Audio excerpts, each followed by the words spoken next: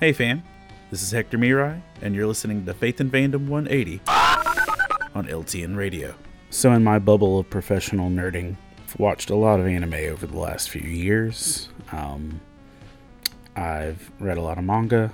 I've invested in some pretty deep things. I think Clone Wars and Rebels was one of the biggest deep dives of, like 7 seasons of TV and 3 more. And, there's some things that you just look at and you say, man, that's a big commitment. I can't imagine investing that commitment. So I don't want to make it. And that's for years. I told friends I don't want to watch Clone Wars because it's just too big. But that's nothing compared to One Piece. The anime / manga that's been going on for a whole lifetime. And I never wanted to touch it because it was just so big. Currently, One Piece is sitting at 1,069 episodes for a total of about 22,984 minutes, which is 383 hours, or roughly 16 to 17 days. And in that capacity, I never wanted to touch it because it was just so stinking big. But I've had a lot of friends who have pushed it, a lot of friends who have recommended it, and my oldest daughter wanted to try it out, and I just got a whim one day, and I was like, you know what? I know I can't really see spending all this time watching this, but let's give it a shot.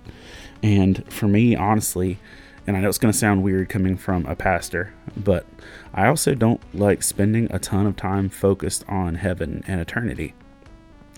And it's kind of the same reason, because I can't mentally fathom and comprehend eternity in that big of a scale of something never ending, that it gives me anxiety.